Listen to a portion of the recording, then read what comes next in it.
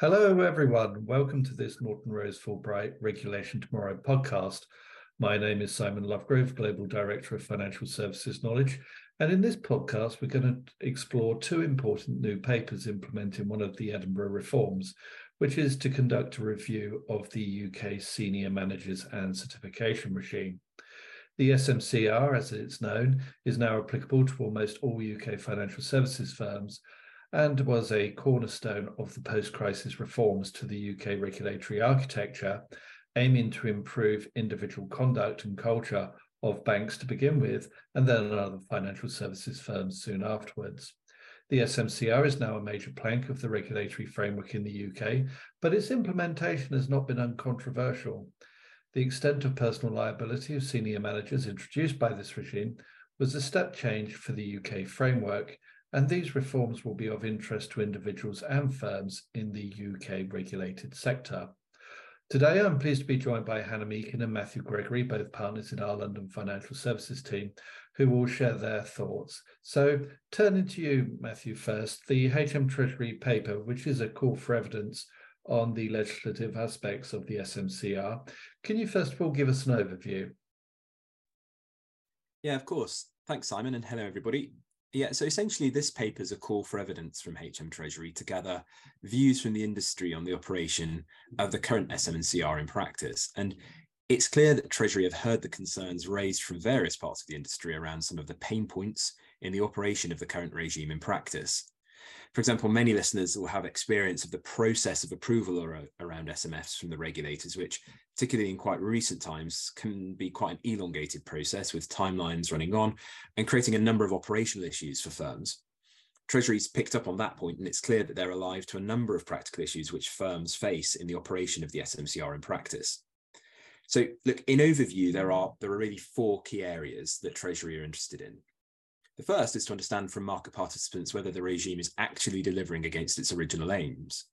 You mentioned the origins of the regime, Simon, being the global financial crisis and the reforms undertaken by the UK and other jurisdictions to combat perceived structural weaknesses in the banking framework. One of those related to individual conduct and the role of individuals in contributing to some of those structural issues. And as many listeners will remember, there was at the time of the crisis a sense in some quarters that senior banking executives had escaped liability for their potential role in the failures of some institutions. The SMCR sought to improve accountability of those individuals. And in fact, in its earliest incarnation of the framework, it was actually anticipated that the assumption of responsibility for failures would be placed on individuals, requiring them to effectively disprove that that was the case. And obviously that burden of proof was reversed in keeping with the general position in English law, but it's a stark reminder of some of the proposals of the time.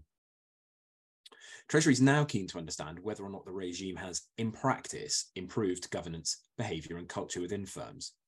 And it's noteworthy, of course, that things have really moved on significantly since the regime was first introduced in 2016 for banks.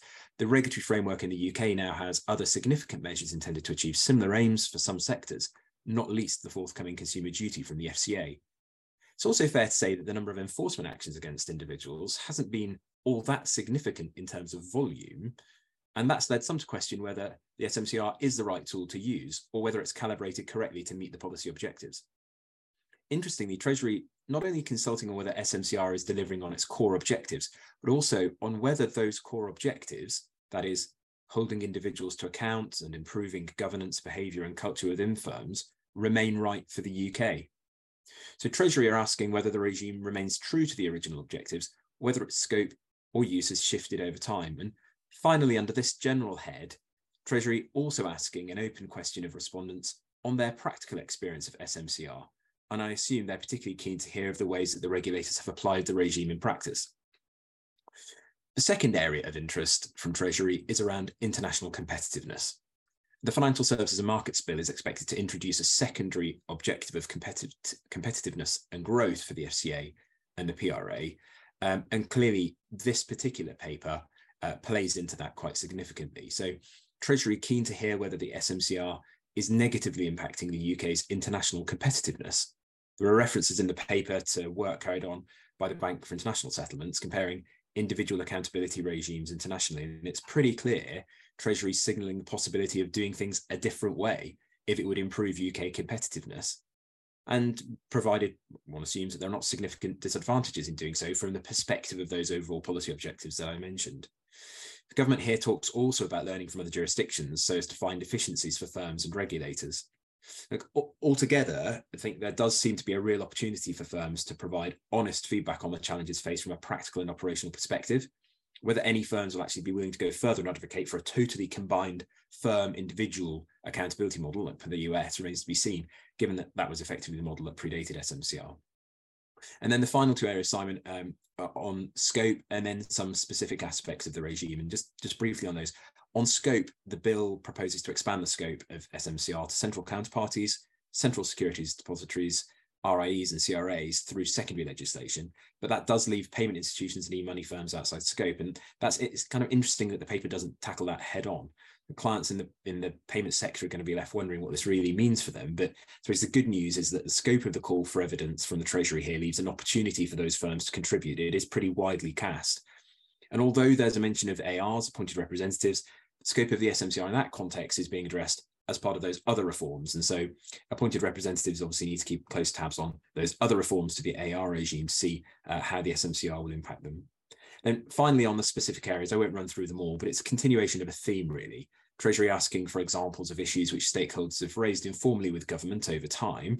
Clearly, there have been a number of those, and then asking for evidence to sit behind those. So, for example, the breadth of coverage, the different levels of scrutiny applied to firms regulated under the regime, and then the interaction of the SMCR with other regulatory regimes. So, look, all in all, it could well be the start of a comprehensive rethinking of the regime. And it's another signal as part of the Edinburgh Reforms that Treasury is very much in listening mode. This is obviously a moment of opportunity, and firms will want to think carefully about effectively landing the key messages from their own perspective. And obviously that's something we've got a lot of experience of through our combined financial services and government relations practice, and clearly very happy to consider all of that further. Thanks, Matt. Very interesting. In particular, the breadth of coverage of the certification regime also caught my eye when I looked at the call for evidence. Just as my second question, when the Edinburgh Reforms were announced last December, the market was very different to what it is today. How do you think the current market environment impacts these reforms? Yeah, it's a really good question, Simon. I suppose there's sort of theory and practice, isn't there? I mean, at one level, I suppose I was surprised to see that these papers came out at this moment in time, given, as you say, all the other events that have been going on.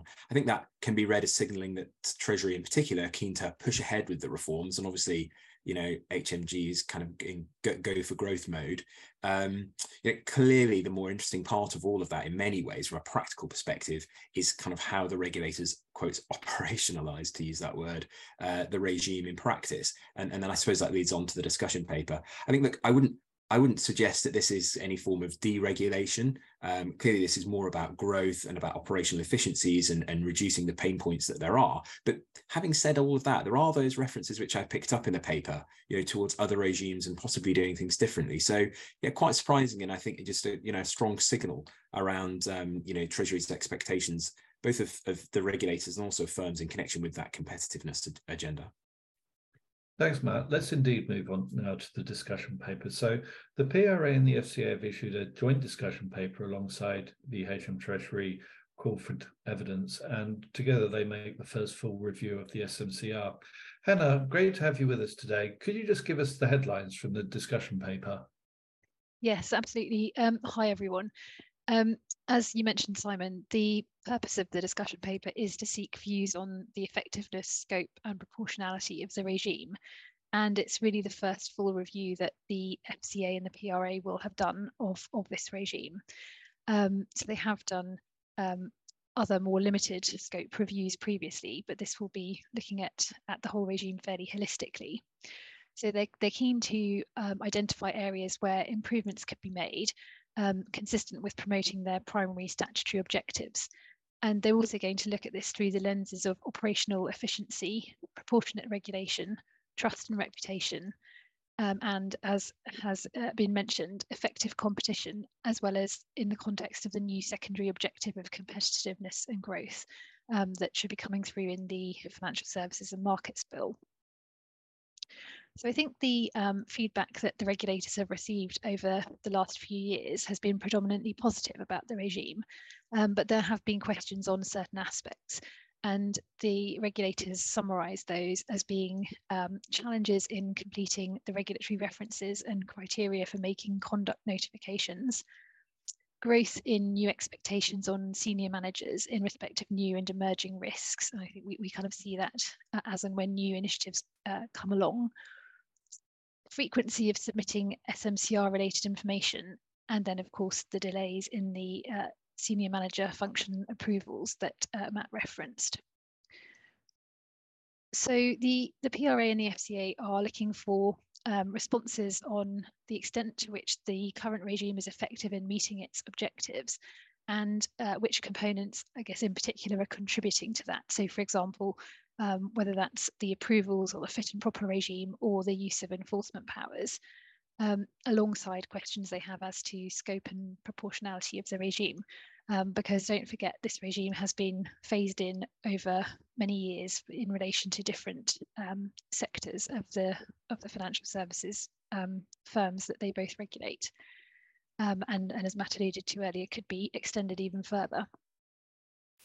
There are then also a series of questions on kind of component parts of the regime, which are really looking to identify potential specific enhancements. So those cover things like criminal records checks, the 12-week rule, statements of responsibility, certification, the directory, regulatory references, and conduct rules.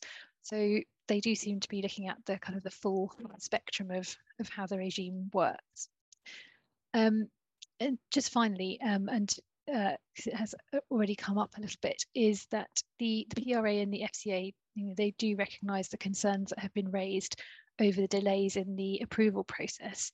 And although they have both already taken action to address those delays, and those actions are clearly going to continue during the course of the review process, they have said that they remain open to suggestions as to what further changes and improvements they could make to achieve efficiencies, both in terms of processes and rules, and especially in relation to approvals, but while ensuring that the process remains robust and fit for purpose. So like the Treasury, I think they are very much in listening mode in terms of really wanting to see how firms feel that the regime has been working in practice and how it could work better in the future. Thanks, Hannah. That's very helpful. My thanks to both of you for your comments today. The deadline for responding to both the HM Treasury call for evidence and the PRA FCA discussion paper is 1st of June this year. We will, of course, be tracking further developments on our Regulation Tomorrow blog. Previous podcasts on the Edinburgh Reforms can be found on our Regulation Tomorrow podcast page, located on the Norton Rose Fulbright website. Many thanks for joining us today. Goodbye.